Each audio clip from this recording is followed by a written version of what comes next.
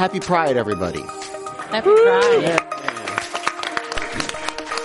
Welcome, everyone, for our special program tonight on Aging in Community, Strategies for LGBTQ Seniors and Beyond. I'm John Zipperer, the Commonwealth Club's Vice President of Media and Editorial, and I am pleased to be your co-host for tonight's program. Let's meet our panelists for tonight. I'm going to start right next to me with Grace Lee. She's the CEO for Unlock. So welcome, Grace. Thank you. Happy to be here. And right next to her is Dr. Karen Scultetti. Did I get that correct? You got it. You nailed it. I was afraid I wouldn't be able to pronounce it. She's the Executive Director at Open House. Glad to have you here, Doctor. Thank you. And next to her is Dr. Jason Flatt. He's an assistant professor in residence at the Institute for Health and Aging at the University of California, San Francisco. Also a faculty member at the UCSF Health Force. So welcome. Yeah. Hi, everyone. And next to him is Tom Grotha. He is a nurse practitioner with Kaiser Permanente, South San Francisco. So, Tom, thank you for joining us. And last but certainly not least, our co-host is Michelle Meow. She's the host and producer of the Michelle Meow Show, which is sponsored by Kaiser Permanente. Michelle, take it away. Yay. Thank you so much. Well, thank you, John, and thank you all for being here. The Michelle Meow Show is your A through Z, covering the LGBT, LMNOP, and everyone in between. We're here every Thursday afternoons, actually at noon, in which we do a program that is inclusive of the LGBTQ community, but addresses social justice issues with an intersectional approach. And tonight we have a special program, and I'm very honored to be up here with these great panelists. And really, honestly, what a perfect time to have this conversation as we also recognize and celebrate 50 years since the Stonewall liberation. So tonight's program is really also dedicated for many of you, who, whether you sat in a bar, you came out at a time in which it might not have been what it is today, where you wrote a magazine article, you were interviewed, you told your story. All of that contributes to this opportunity that we're here today to also talk about what the next 50 years of our movement might look like. So thank you. Mm-hmm. So let's start our program, and let's start very easy, and we'll begin with Tom, in which introduce yourself and just a little bit, maybe take a minute to talk about the work that you do and the organization you serve with.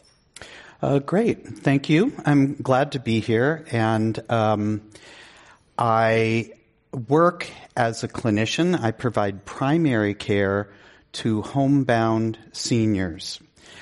So I think that's one of the reasons I'm here. I've worked for Kaiser for 22 years. It's a great organization to be part of, partially because of the inclusion that I experience as a gay man at Kaiser. HRC has given Kaiser 100% score for the last 13 years consecutive as a great place to work. We support the community. We're a major funder of the Pride parade. We support Michelle and hers podcasts. We support the the Golden Gate Business Association, Positive Health Resources. We're in a number of places to support our community. What we're here to talk about today, and what I'd like to sort of share my experience on, is getting older and how to provide care and honor people's wishes and work with your clinicians, your primary providers, in assuring that your goals are met as you age in home. So Kaiser has a number of initiatives around that we're trying to stretch in how to provide that care. Everyone at Kaiser has a primary care provider, and that's one of the people that we encourage everyone in our community to speak with about your wishes. And if you are in Kaiser and you might land in the hospital, if you're of an advancing age or have a chronic or progressive disease, it's likely now in every Kaiser in Northern California region that you will be offered a palliative care consultation. And during that consultation, it's going to usually consist of a team of people, a geriatrician or a palliationist, a social worker, a clinic nurse specialist, a chaplain, and we're going to talk to you about how things are going. And usually when you're in the hospital, there's been a sentinel event, there's something that's happened, you're not well. We need to sort of look at where do we go from here and how do we help? So this is an interactive conversation where we want to hear from the patient and their family as to what you want and what your goals are in the future. A major portion of that is something called an advance directive. How many people in the room have an advance directive? Wonderful. This is vital. And for those of you who don't, I encourage you, Kaiser or not, to speak to your primary provider. Have this discussion. An advance directive is where you say what you want as you get sicker or older, and also who you identify to speak for you when you cannot. And this is absolutely vital in our community because a lot of times our families of choice are as important or more important than our biological family. And if we have this document that says, this is who I want to speak for me when I can no longer speak for myself, that's really vital for your care providers to know who to turn to so that we can honor your wishes. So an advance directive is really vital. My program is just one of the many initiatives that Kaiser is rolling out in trying to figure out how do we help people stay well and healthy and in their home. And in my program, we didn't know how successful it would be, but when I started it in 2004, I just took a few people who were homebound. In Kaiser South San Francisco, we now have over 400 patients who are homebound, with 5 NPs and 2 social workers providing the bulk of this care, where we become the primary medical provider. This is kind of an innovative program because if you can't get in to see your provider, it's difficult to talk to them about your care wishes. I think that all of us kind of imagine or wish that when we become 95 years old, we might go to sleep at night and not wake up. But many of us in this panel probably know that's not exactly how it's going to go for the majority. And so one of what we're trying to figure out to do is how do we help people plan for the future and anticipate what might happen, and how do we all work together to assure that your needs are met and your wishes are honored. And we're going to, that is so awesome and so great. And thank you for that. And we're going to get really deep into it in the next half hour before we turn it to the audience to ask questions. So be thinking about them. Jason. Sure. Hi, everyone. I'm Jason Fladd. I'm an assistant professor. I'm at UCSF in the School of Nursing and in the Institute for Health and Aging. And I'm a researcher. I have training in public health, and I also identify as a gerontologist. And a lot of my work really focuses on understanding some of the unique issues for our LGBT seniors. So some of the work that I'm doing right now, one of the big projects that's funded by the National Institutes of Health, and it's looking at dementia risk among LGBT people. And it's unique in that we're using data from Kaiser Permanente, the Northern California region, to do some of the first work to look at what does risk look like for our community, and also what are unique risk factors. So for instance, we know our community is more likely to live alone, so we'll be exploring that. But we also know there's mental health concerns like risk of depression. So we'll be exploring and trying to understand how do these risk factors play out over time and how do they impact people's risk for dementia. So that's one of the projects. Another one of the projects I've gotten to do, which is really amazing and really builds on my work with community-engaged partnerships and research, is with Open House. So we're actually doing one of the first studies to look at Open House's new housing, 95 Laguna. and look at how does inclusive and affordable housing impact the health, but also healthcare access for LGBT seniors. So we're actually following people over a year and going to be asking them questions about how does living in an inclusive environment affect not only their physical health, but their social life and also their access to care. So that's a piece. And then today what you're going to hear about is one of our really unique projects where I've partnered with Open House and OnLock to look at creating the first social adult day health program for LGBT seniors in California. And so what we've done is some needs assessment work where we've interviewed over 100 LGBT seniors who would be using these services. So we've done group interviews, we've done surveys, and really we're looking at finding what do we need to create? What should this environment look like? But also what are the services that are going to be important for LGBT seniors? So that's really a lot of the focus of the work, and so we'll touch more on that.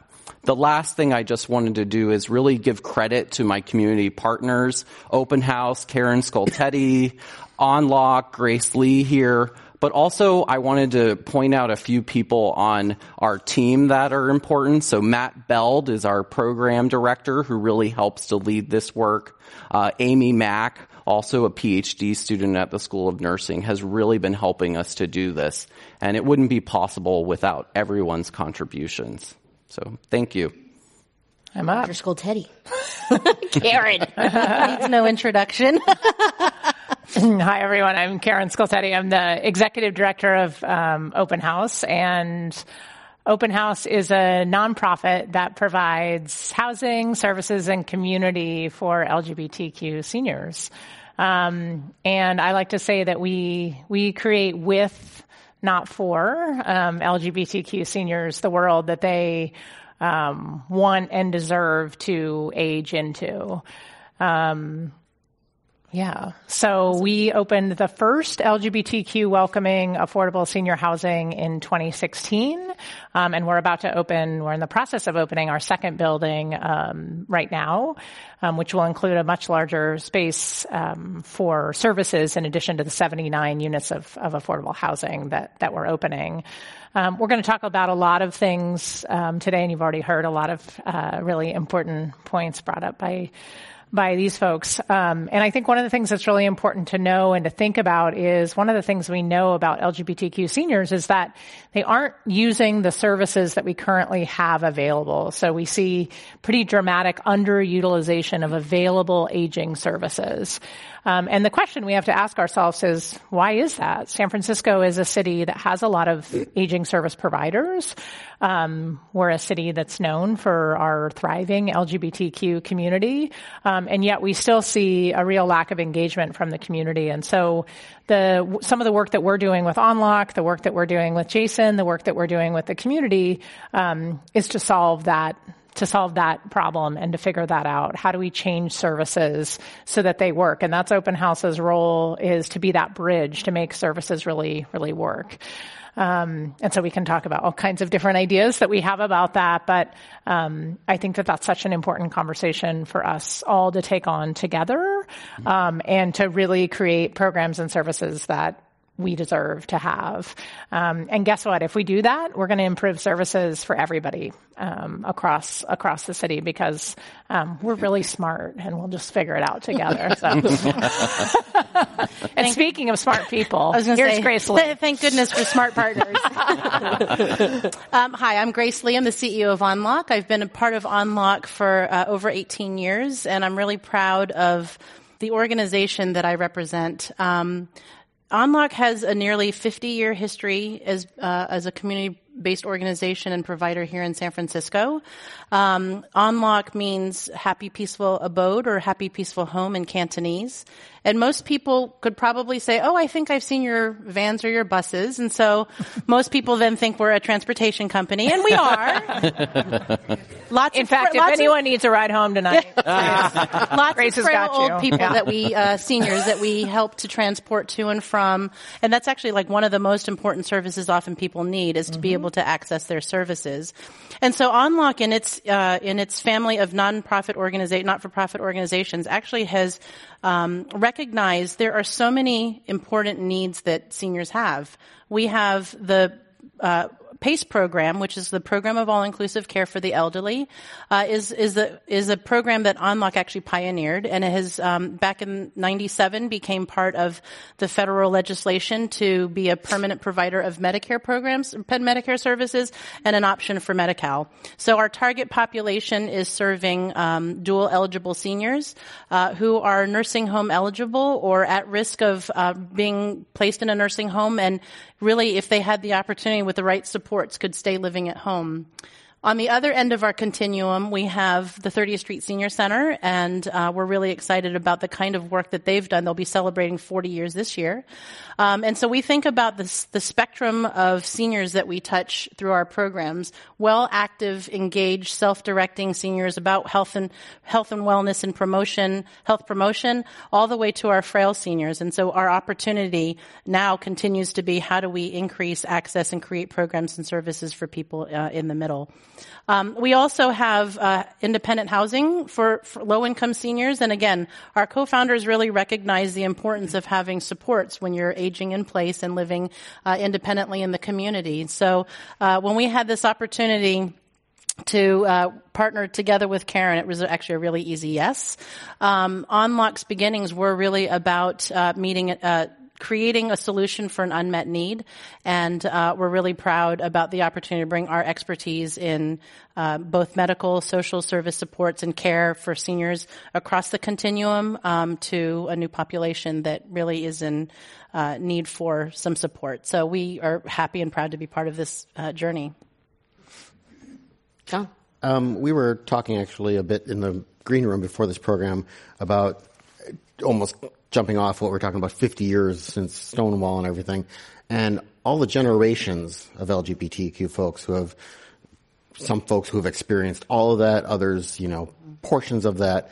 And I'm kind of wondering, this is a question maybe for any or all of you, are you finding different generations as they're getting older that they have different expectations about what they want and what they can expect for their senior years?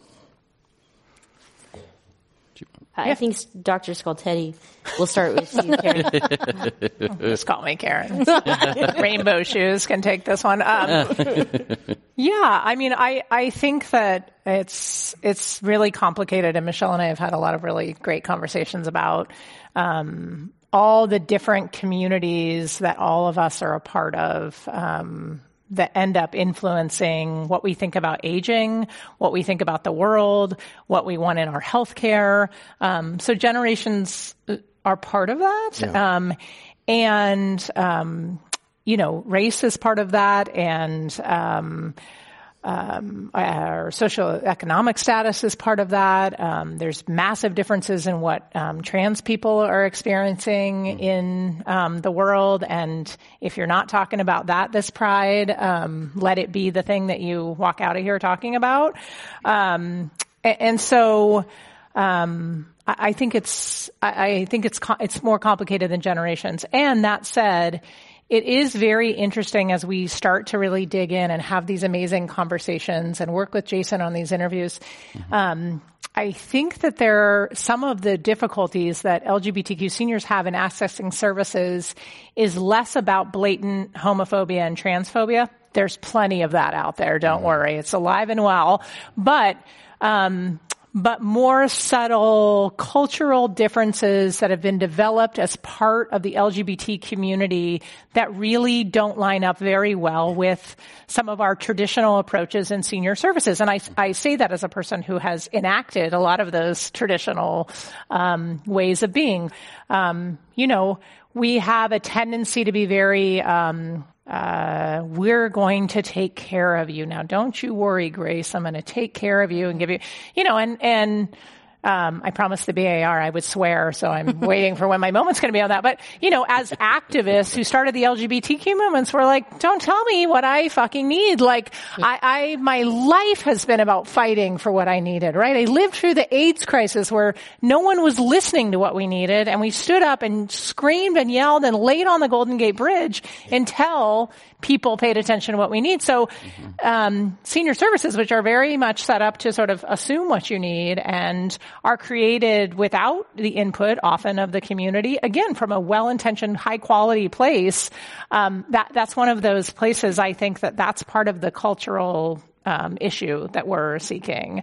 Seeking help from people who you're not sure if they're to be trusted or not, the impact of trauma on our community. I mean, I think that all of those things are playing out in service delivery in some really interesting ways. And I think the first thing we've got to change is don't talk about senior services first on what people need. Talk about who these people are, right?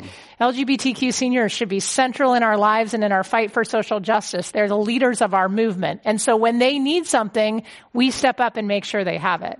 Versus LGBTQ seniors, they're very frail and isolated, so we provide them services, right? Like, again, forget that. That's not what's happening here. That's not the dialogue. And our community conversation about that has to shift, so that we can then go on and we can be just as activist-y around this as we've been around so many other things. So, yeah, I know. Don't get me started. Yeah. Grace, I want to follow up on what. No, this is. Yeah, what she said. I'm already crying and tearing. This conversation, by the way, isn't addressed to one demographic and very specific to age in our community. I mean, we as LGBTQ members, now is the time that we start thinking about these things, right? That we are, we've advanced in terms of our movement and our rights, our fight for equal rights. So to follow up on that, Grace, being a part of an organization that's over 40 years old and that has provided for the aging community, sometimes, like when we talk about the LGBTQ community, sometimes we talk about the community as if it's an emerging community, like we're new. We're not. And probably, been around for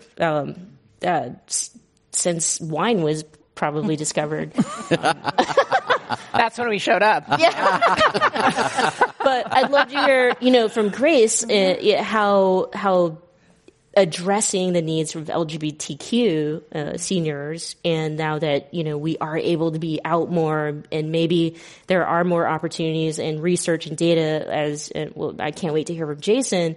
But you have more now today than you did 40 years ago, and so being a part of an organization who was there for the aging community 40 years ago, and where you're at today, how is everything that Karen had said? How does that impact your organization, and what changes?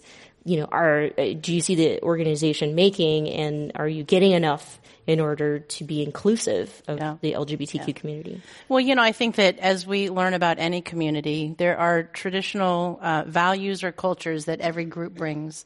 And I think that certainly in our beginnings, really learning and understanding and identifying with Chinese, Filipino, and Italian seniors in the North Beach Chinatown part of San Francisco. Through our growth of our PACE program and our senior center program, we've continued to reach out to and support and serve very diverse communities.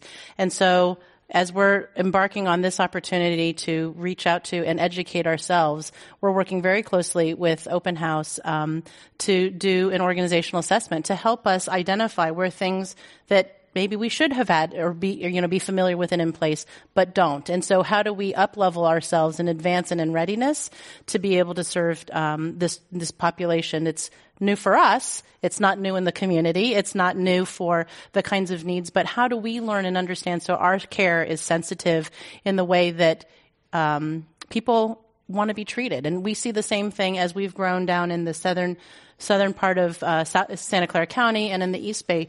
Lots of other new communities that we've never served before. East Indian, Iranian, in other communities, Vietnamese communities. So there are things that even those cultural differences among Asian groups are different. And so we're trying to always better ourselves and hire staff. I think that that's one of the key things that we've recognized and know, because it's authentic. It's identifying and relating to your own peer group in many ways. And so for our ability to really have a clarity about that, I think, is what keeps us really focused on making sure that the care and the thought that we bring forth to serving our communities and our seniors is really true. I read an article earlier about a woman in, I think, suburban Chicago, but she ended up in a suburban assisted living situation after her partner of 30 years passed away. Mm-hmm. So she found this assisted living place it was affordable, moved in there. Once people started to find out that she was lesbian, she started getting spat upon. People hit her, obviously made comments about her. She complained to the administrators. They did nothing. She sued.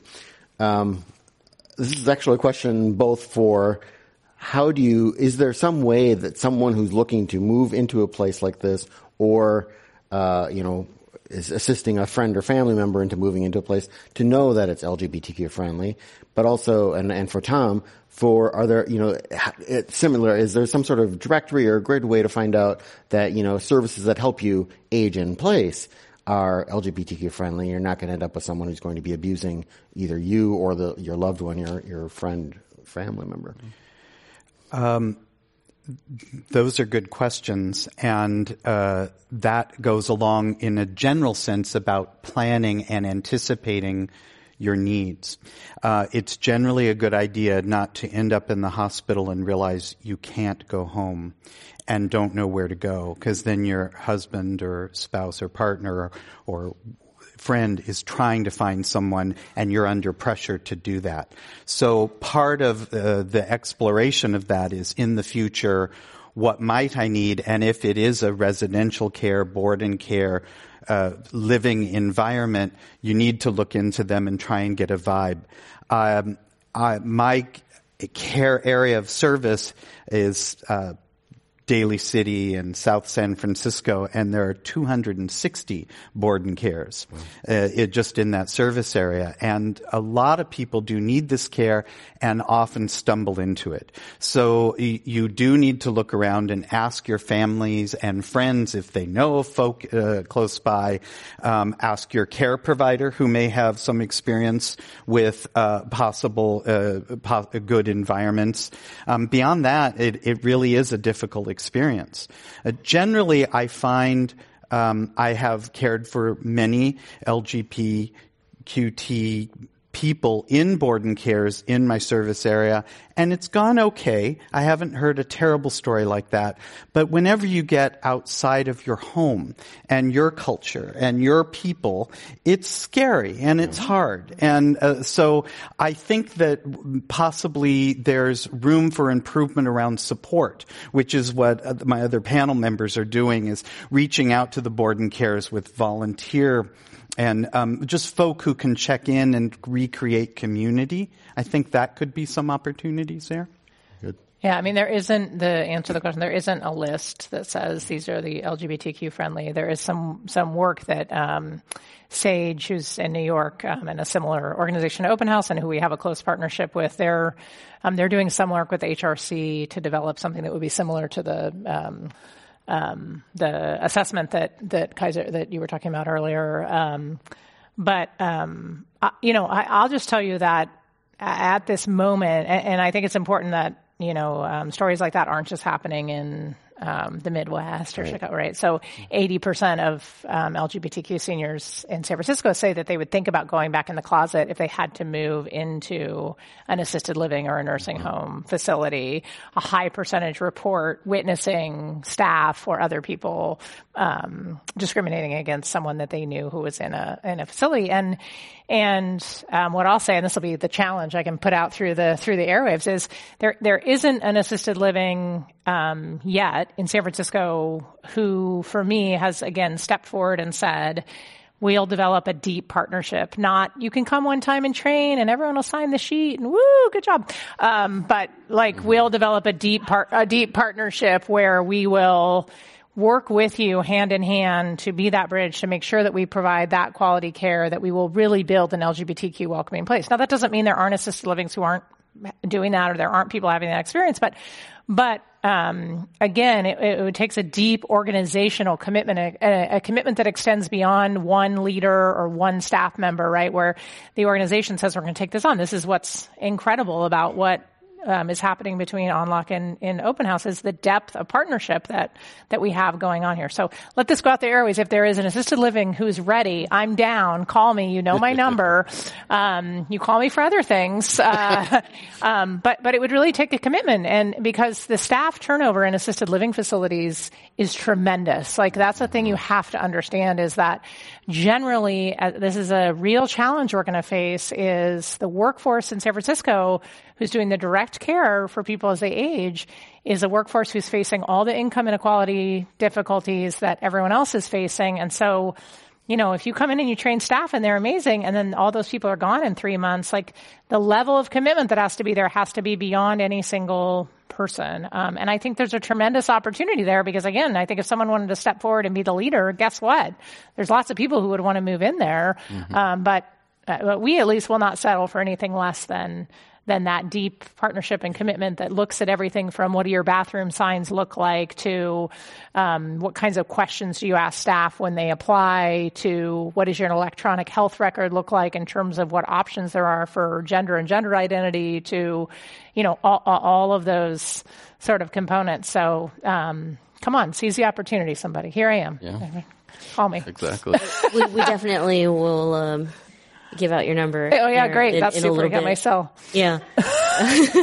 Jason, you brought up a couple things that really, just reading about you and your research, there were a lot of questions.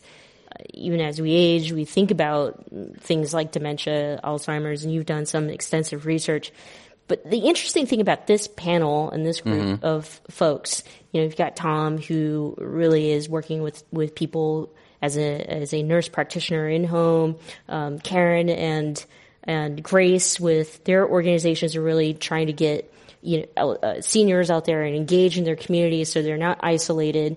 Now, talk to us about your research and as we age, and this focus on keeping our seniors in their home, and they're happy and they're independent and they're thriving and they're healthy. Why that's so important, even if we're experiencing some of the illnesses that people are afraid of as we age. Mm-hmm. Yeah, totally. And I think, to reiterate, what Karen and others have said, our community has both strengths as well as needs. And so the strengths are they're very engaged. They're well connected with one another. They're advocating for policies and laws that we want changed. So we hear about, San Francisco has a policy focused on non-discrimination in long-term care settings, as well as the state for LGBT people. So we do have some of those protections, but we need more of it. But our research, what it's showing, what's unique for our community is that, especially for our seniors, is that they don't have the same support systems to rely on. So many of them do not have children. They may have been disconnected from their family early in life. And often they may not be partnered. It was not legally recognized, or they may have lost a partner due to the HIV epidemic, or even just through aging, a loss of a partner. So they don't have the same sort of base to start with that we see for others. Other unique aspects are fear.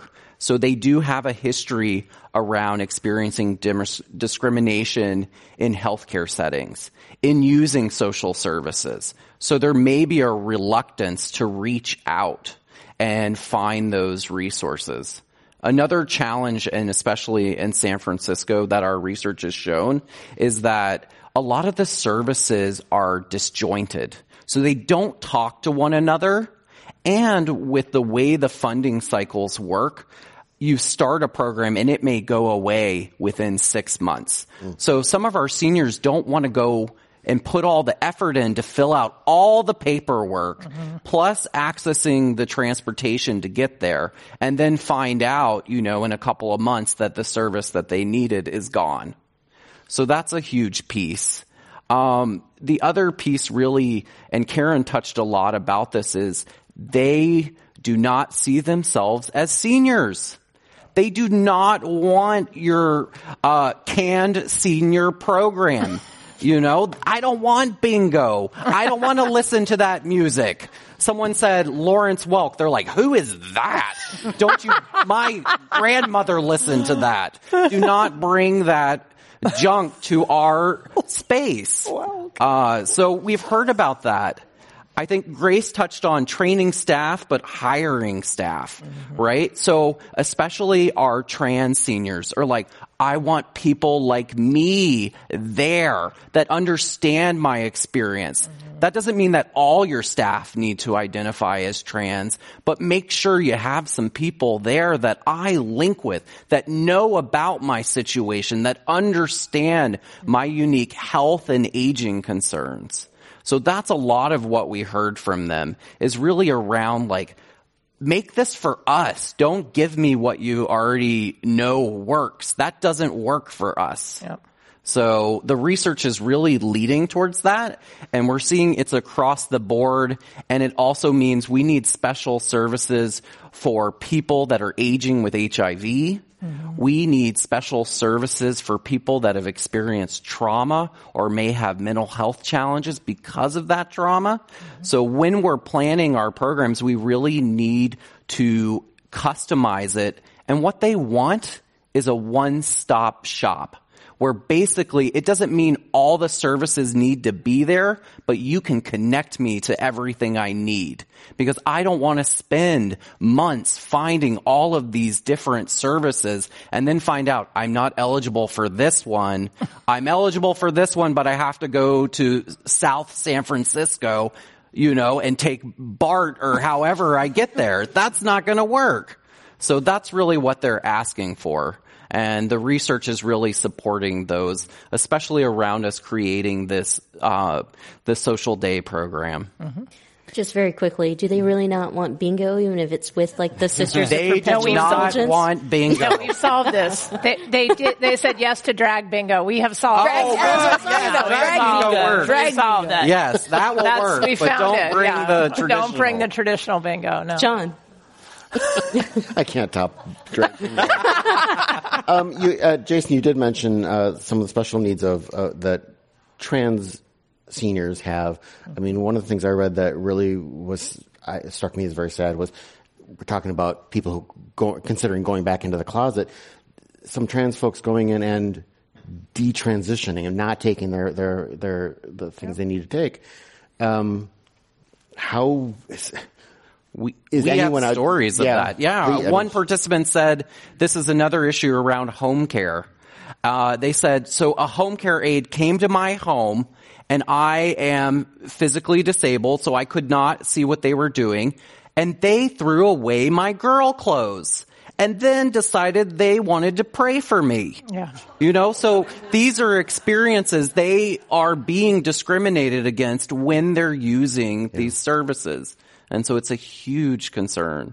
And boy, does that, I assume, not make you even more worried about trying something else from someone else, another service, and wondering what you're going to get there.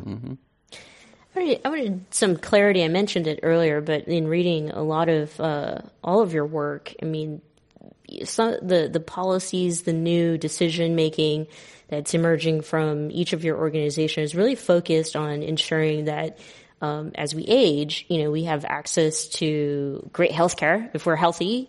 That means we could stay in our homes longer.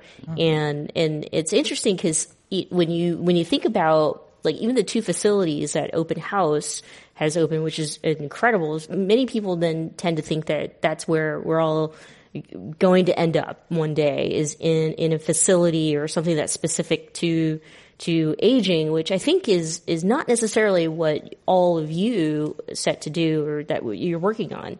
The focus is really making sure that seniors are able to be independent.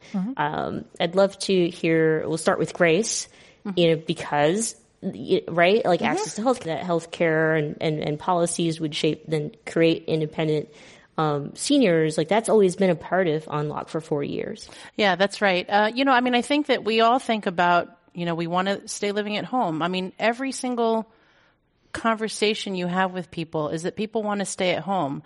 And there actually isn't even enough housing for people to go to if it even was supportive and it had all of these things. So our work and our mission is about how do you bring the right kind of services to people at the right time to help them stay, because they already have a home, right? So let's try to really support that. And so I think that what we see a lot of is how you bring together and put, whether it's the higher level of care need that you put together care plans that would include home care services where staff are trained, that is in conjunction with your primary care physician and maybe rehab or other disciplines that will help you strengthen or keep your independence. And then there are programs like our 30th Street Senior Center, which is an all-engaging program that people come for meals, they come for exercise, they come for socialization. So I think one of the messages that we want to really just make sure people hear is start early. Start early in terms of taking care of your health. Start early in terms of trying to plan, how you want to live your life. You think about like emergency planning. You kind of want to make sure if you're with your family or your friends, where's the meeting place? Do you have the resources to be able to survive for 3 or 5 days or a week? And so it's no different when you're thinking about the trajectory of your health care and your aging life. Where do you want to be able to live or be supported? And your earlier question, there aren't lists yet that are out there, but talk to your neighbors, talk to your friends, find organizations who are doing work that you resonate with. And I think the one thing that I would say is help create demand, because it will be a shame that we create this program that's this beautiful space and we don't have enough, we don't have seniors that are ready to come when we're ready to start serving. And I think that that's one of the things that actually has inspired us to why we're developing this program in a very different way, is through focus groups, is through conversations. We're here to provide the services and support you how you want to be supported, not the way we need to, and we'll go through this journey together. But I think the earlier on the trajectory that we start, the better, your opportunity for quality of life and healthcare outcomes can be. Tom? Well, I was just there is in elder care, there's an aspect called the cascade effect. And it's a little bit of this and a little bit of that then tumbles a frail person into real illness. And projects like Unlock that has daycare to really track people and support them. Also, Meals on Wheels is another great organization because people are too frail sometimes to cook for themselves or to prepare a meal. And Kaiser just gave $500,000 to Meals on Wheels to rebuild their kitchen, to continue to do their great services. So these things, which may seem sort of small, a neighbor checking on you every day or bringing you water in the heat. These are the things that can actually extend a person's time in home. So it's anticipating, but it's also sort of just kind of keeping up on the little things before they cascade together. Thank you. Thank you so much for that. That brings us to the moment and the time in which our audience can engage with our panelists. So John has a roving mic and we'll take your questions. And please address your question to the person you want to answer your question. So my question's to everyone. Does that work? Jason, you mentioned trauma and about how our community doesn't feel like we're aging. And I love that you talk about aging in place. What's the secret, and you may or may not have it, to getting into the home when someone's been traumatized, and probably our community more traumatized than many? That's probably not true either, but many in our community are traumatized. I don't want someone coming into my house. I'm afraid of the judgment. I'm afraid I'll have the experience that was described. Mm-hmm. What are some of the skills that are used to get in there to allow someone to come in and have an assessment? I mean, you want me to? Go ahead, Doug. I think that that the first thing is that as someone outside, again, our tendency is to see like this person really needs help with eating and showering and right. And I think often what we most need first is connection with another human that we feel safe with, right? Which could be the definition of community in some ways. So, we Open House, one of the programs we operate is called the Friendly Visitor, and it's volunteers who get matched based on interest with seniors who have become homebound and disconnected from the LGBTQ community. And so we send out a volunteer, and really that first intervention, right, is just about connection. It's about starting to feel like there's someone else who sees me. And what I would say is rather than coming in with our clinical guns a-blazing, right, to provide services, and again, I'm trained as a clinician, all those things, that we really have to start with, like, can I reform a connection with someone who I feel safe with? And then from there, we can start to talk about other things that you might need or bringing in other kinds of care. But, all of us get worried and we want to send in, like, the entire care team all at once. And so the question is, like, can we start with that connection? Can we start with that kind of work? And I think a service area where there's lots of room for us to build and expand services is actually in this kind of idea of healthcare advocacy, right? People who would go with people to appointments, people who would be there when the home care worker comes in so that if they start throwing away the clothes, they can throw that person out the fucking door. Right? Because it's that sort of like, I'm here with you and we're going to figure this out. Piece that I think we probably skip over a little bit. And I think all of us, again, in community, could think about, are we doing this for each other as a starting place? I'm open to others. Yeah. Anybody want to add to that? The only thing I would say is that as we age, we will have events where we may land in the hospital or the emergency room. And so those are opportunities for a lot of different medical providers to sensitively outreach and ask someone, what do you want? What's valuable to you? And if we continue to validate the individual, not just the disease, then I think that they might feel safer then in accepting that referral. Yeah, and then the other thing that I would add, I mean, trying to meet people at almost the lowest threshold, which would be, is it through socialization, a meal together that just helps to build that trust? Because when you're the most vulnerable and you have some healthcare event that you now need care for, the level of interaction and almost privacy on some level, you're the most vulnerable when your health is failing and you feel like you need even more help than some of those initial steps of just getting connected with people.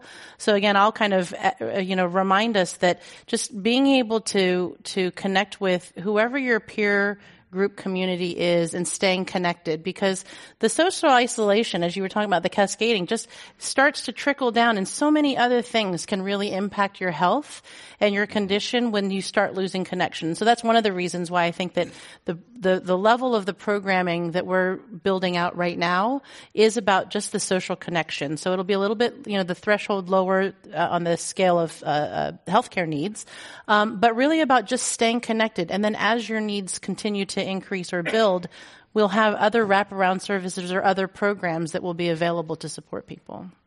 I'll add one thing is just, it's also the research shows the value of trauma-informed care training. So training your volunteers, your staff, it's focused on this person-centered approach where you can understand sort of where the person's coming from and how you're going to meet their needs, but also address kind of the challenges that they have from this trauma. So being very open. So it's really making sure workers, volunteers are trained how to do that. We have a question over here, and I'll work my way over it. Grace and Karen, thinking of prototyping for this, have you thought about advanced healthcare on the sea and gay cruising and bringing seniors out to meet each other in untraditional ways that are fun like that? No, I haven't. Not yet. Let's write talk. that one down. Yeah. Sounds fun. No, I think you're getting at something though, right? Which is like the typical models of how we've done this haven't worked. And make no mistake about it, socialization and feeling connected is as important a healthcare factor as any other thing you have going as you age. So I'm ready to start it. We'll have drag bingo on the top deck every day. Yeah. Great. Back here.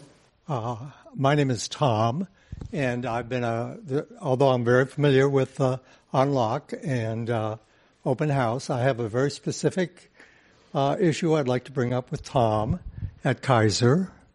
And I was relieved to hear that you are working Kaiser South rather than the city.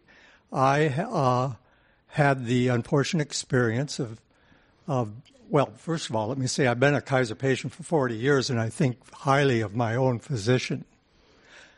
However, I and my partner of 40 years, my partner who passed 3 years ago in a Kaiser bed after 2 weeks of hospitalization, I believe that anyone who has a Kaiser connection has to be the aggressor, has to step up. Our last 2 weeks, I say our because I was there as much as he was. The first week was fine. I thought I would have him home. The second week, the attitude was, that bed needs to be occupied by somebody.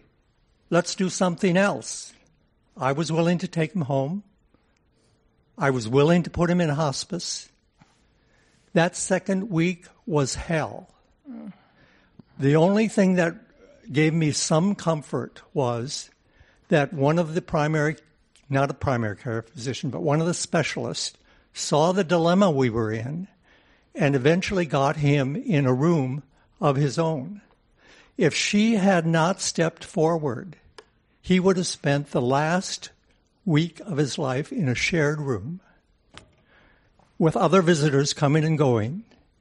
It would have been miserable.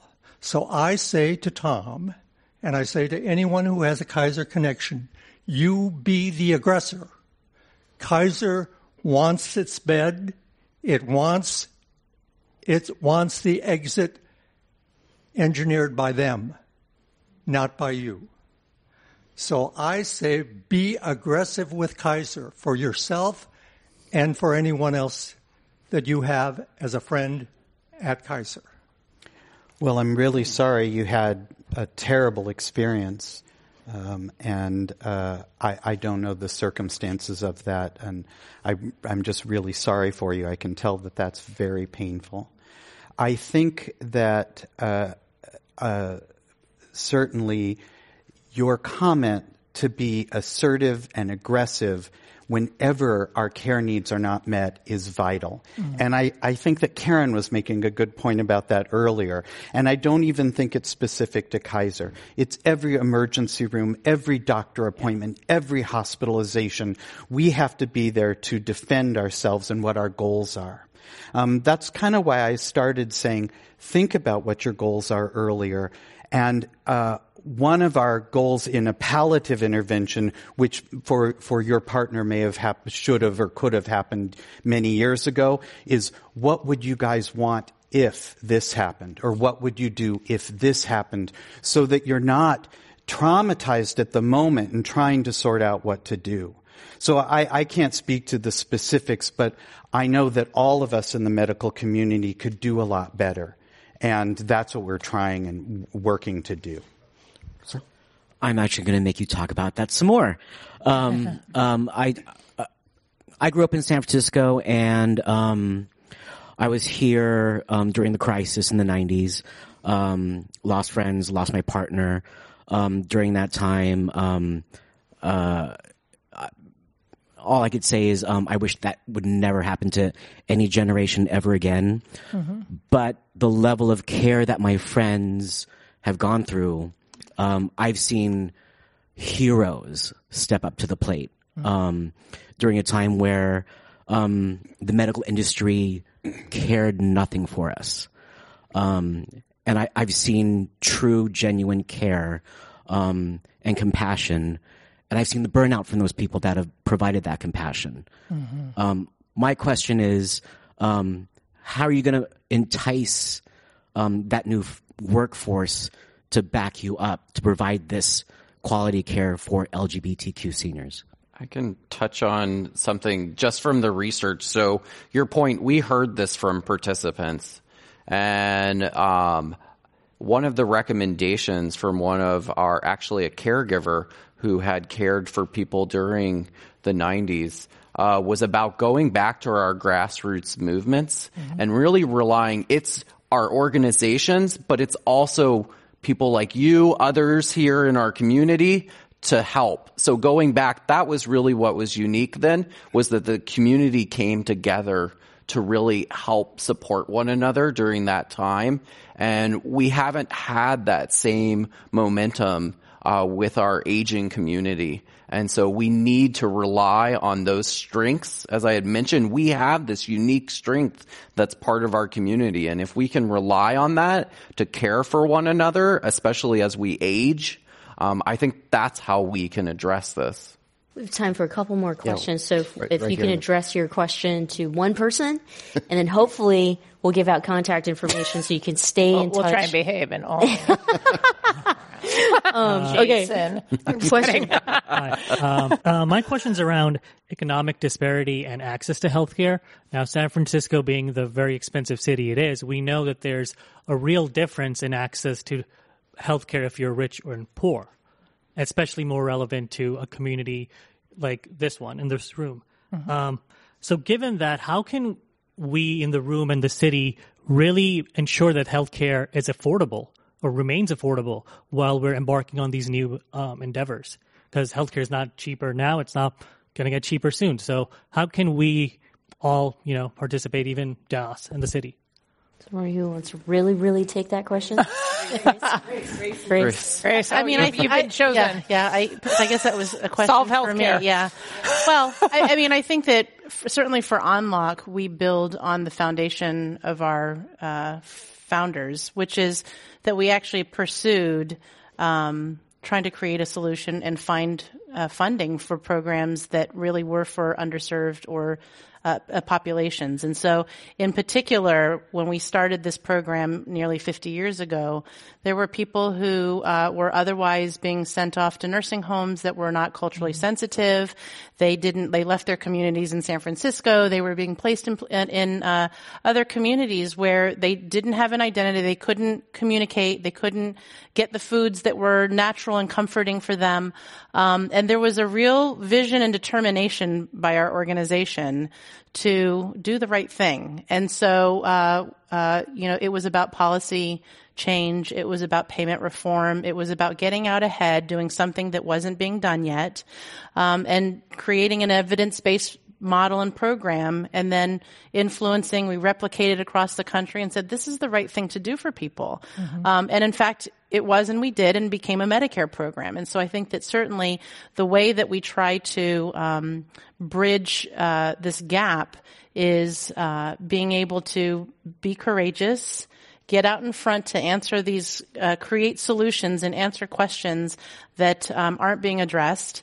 And so it's really a huge body of work that we're about to undertake at Unlock. And we have, again, populations in underserved communities very much in mind to see how we will make a difference again.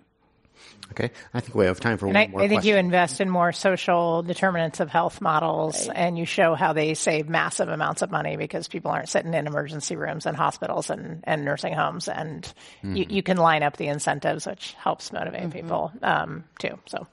Yeah, I've read recently that Alzheimer's has become like cataracts. Everyone's going to get it if you live long enough, like prostate cancer. We're looking at, in the next decade, all of the boomers are going to be over 65.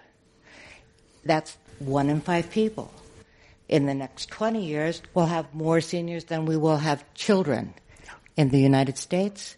What are we doing about that mass of people that are not only becoming seniors, but becoming memory impaired? Yeah. Memory impaired. And the cost of having facilities for dementia patients. I heard you talk about training for your caregivers. How about setting up training for the caregivers of the patients at home to kind of spread this around? I think that if people are aging in place, aging at home, if their family knew how to care for them, they could stay at home longer. But I don't think you can stay at home after a point. Where do those people go? You want to take that? Well, I think it is true that we've got a gray wave coming, and I'm not sure that we are prepared for that. You're correct. I do believe it is possible to die at home of Alzheimer's. Mm-hmm. I absolutely think you're touched on a vital point, which is training the family in how to provide the care. Much of it is not skilled, but it is supportive. And we can do it. And I think that's part of what we're trying to do here is stimulate a community to reach out to isolated folk so that we can all come together to provide this care. Does anybody want to add some more to that? Yeah, that was a really important question. Yeah, I'll just add. I mean, I think that all of us have to be curious enough to want the education to understand what's happening to our loved ones or our immediate family members as they age and chronic conditions start to set in, because they compound, and sometimes we think we're invincible, right? None of us really think we're old or we'll ever get to the stage that we might need that kind of help, but it's actually okay to ask for help, and there are people who are really driven to wanting to be part of the solution. I think that for the absolutely for the caregivers, the family caregivers of people living with dementia need a tremendous amount of help. And I think that one of the things that we've always felt I've always felt a little bit sad about is that sometimes people will try to do as far as they can, as much as they can, before they come and ask for help. And so the level of burnout is so high. And so we could really be reaching and touching so many more people earlier to provide that support, so that living at home and the challenges of being the informal or the family caregiver doesn't have to be so difficult into that path all the way up to that point. We're really proud, actually, I'll just put a little plug. We're really proud that within our PACE program, we've got 4 centers here in San Francisco. One of them we just renovated and created a very specialized memory care center.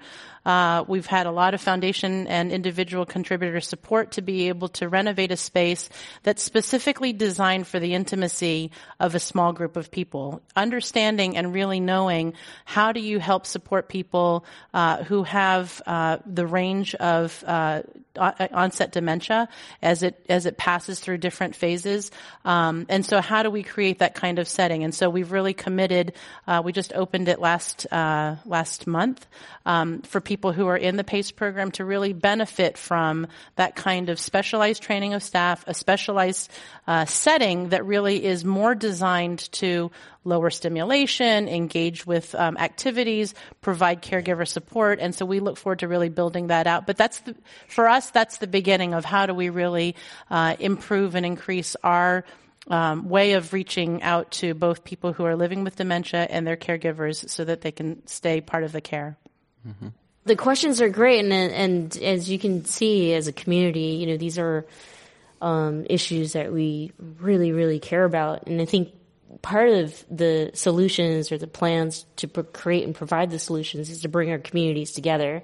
No longer is it a subject in which it's singular or that it's just one, demographic versus another demographic. I think the best chance that we have as far as the future goes is us coming together and putting our heads together. So I'm really excited and proud for Unlock and Open House for your first ever senior daycare. And we didn't even get to really touch that, but yeah, okay. Day program. Whatever we call it, yeah. Yes. There's a lot going on today. There's a lot that we touched on. But that there's also now research backing us up in terms of including LGBTQ and the Alzheimer's and dementia conversation. And then we have folks like Tom, who identifies as LGBTQ but has experienced since, the days in which HIV was a death sentence for us. And here we are in 2019 going on 2020, and you being able to shape, care of what that looks like. So we'll end with, if each of you can just mention where people can get more information or be a part of your organization or get in contact with you, that would be great. We'll start with Tom. Well, people are welcome to email me at tom.grothe, Grothe, @kp.org. Happy to begin the conversation. Yeah. I'm going to put a plug out. I have a website. It's rainbowsofaging.org. A lot of my partnerships with everyone, I'm putting information out there. So we're not just doing research for the purpose of research, we're bringing it back to the community.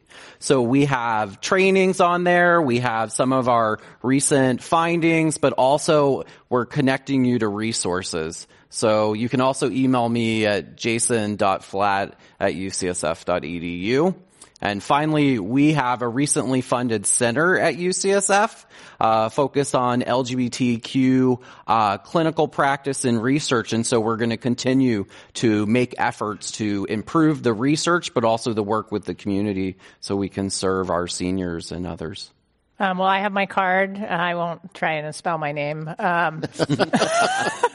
I have my card if you want it. But you can also go on our website, which is www.openhousesf.org. And when you do that, you will, on the front page, see a couple of very fantastic pictures of Grace and I, just real headshot specials. And you'll see the press release that announced our partnership, and there's a learn more link that you can hit, and you can actually sign up there to hear updates as we continue to develop this program. And we're serious. If you have ideas on what you'd like to see in this program we're developing, we're using a user-informed program design process. We have talked to 100 seniors through the work with Jason. We have an ongoing group where we're designing this with the community. So we want you involved. We want your ideas. We want you to tell us all the terrible reasons that drag bingo won't work. And you can find us there and look for us in Pride, contingent number 5, generation out. We'll be up there causing trouble. Great. And then you can learn more about ONLOC at www.onlock.org. And it'll tell you about all the programs and services that we offer. And we're here not only in San Francisco, but also Santa Clara County and then in the Tri-City area of Alameda County. So, and you can always come by and visit one of our centers. We've got some really great activities at our 30th Street, 30th and Dolores, a really, really just grand time. So if you really want to have a little bit of a flavor of our 30th Street Senior Center, please come. And we just want to give a shout out to the Commonwealth Club and to Michelle in particular. There are not enough conversations happening about aging, and particularly about LGBTQ aging. And there's a lot of queer people who avoid this topic, and Michelle is not one of them. She is an advocate and a supporter and a friend, and we appreciate it. We need more of this. Well, thank you, Michelle. Thank you.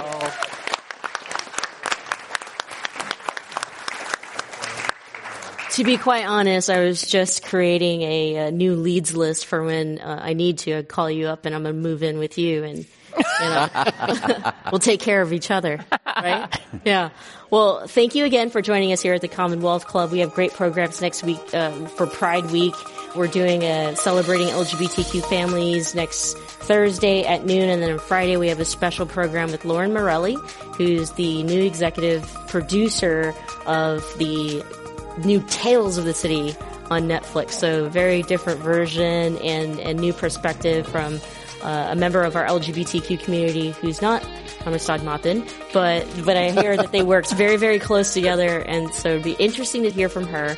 You can check out the schedule at michellemeow.com. There's still some food and a little bit of wine left. Enjoy what we have left for a little bit before John starts shooing you out. And connect and hang out. Thank you. Happy Pride. Thanks, everybody.